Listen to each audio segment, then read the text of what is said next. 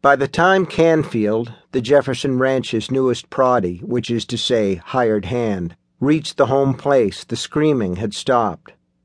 So had the roaring of the beast, although there was still a good deal of snarling going on. That was the two dogs fighting over the leavings. Knowing which side of the biscuit his honey went on, Canfield bypassed the bunkhouse and the dogs snarling within for the big house. The front door was wide open, and there were lit sceners in both the hall and the kitchen, but no one answered his hail. He found Jefferson's Lady Sigh in the kitchen with her body under the table and her half-eaten head rolled up against the pantry door. There were tracks going out the stoop door, which was banging in the wind. Some were human, some were the tracks of a monstrous great bear. The bear tracks were bloody. I took the scener off a sink side where it had been left and followed the tracks outside. The two girls was a-layin' in the dirt between the house and the barn. One had gotten 3 or 4 dozen running steps ahead of her sissa, but they were both just as dead, with their nightdresses torn off 'em and their backs carved open right down to the spines. Canfield shook his head slowly from side to side, his large eyes, swimming with tears they were, never leaving High Sheriff Peavy's face. I never want to see the claws that could do a thing like that. Never, never, never in my life. I seen what they done, and that's enough. The bunkhouse? Peavy asked. Aye, there I went next. You can see what's inside for yourself. The womenfolk, too, for they're still where I found 'em. I won't take ye. Snip and Arn might, not me, said Snip. Me neither, said Arn. I'll see 'un in my dreams, and that'll do me fine. I don't think we need a guide, Peavy said. You 3 boys, stay right here. Sheriff Peavy, closely followed by the Frys and Travis the Engie, started toward the big house. Jamie put a hand on Peavy's shoulder and spoke almost apologetically when the High Sheriff turned to look at him. Mind the tracks. They'll be important. Peavy nodded. Yar, we'll mind 'em very well, especially those headed off to wherever the thing went. The women were as Cy Canfield had told us.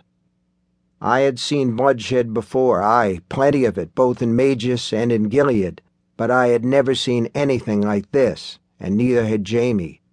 He was as pale as Canfield, and I could only hope he would not discredit his father by passing out.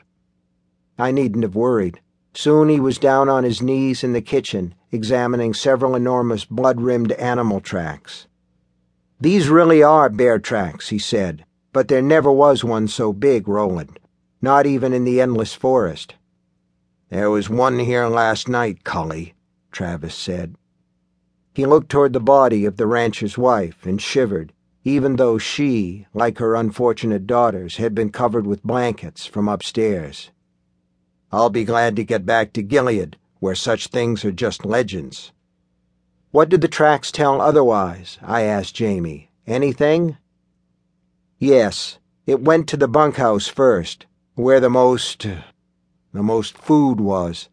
The rumpus would have wakened the 4 of them here in the house. Were there only 4, Sheriff? Aye, Peavy said. There are 2 sons, but Jefferson would have sent 'em to the auctions in Gilead, I expect. They'll find a sack of woe when they return. The rancher left his womenfolk and went running for the bunkhouse. The gun Canfield and his mates heard must have been his. Much good it did him, Vicar Fry said. His father hit him on the shoulder and told him to hush. Then the thing came up here, Jamie went on. The Lady Sigh Jefferson and the 2 girls were in the kitchen by then, I think, and I think the Sigh must have told her daughters to run. Aye, Peavy said, and she'd try to keep it from coming after them long enough for them to get away. That's how it reads. Only, it didn't work.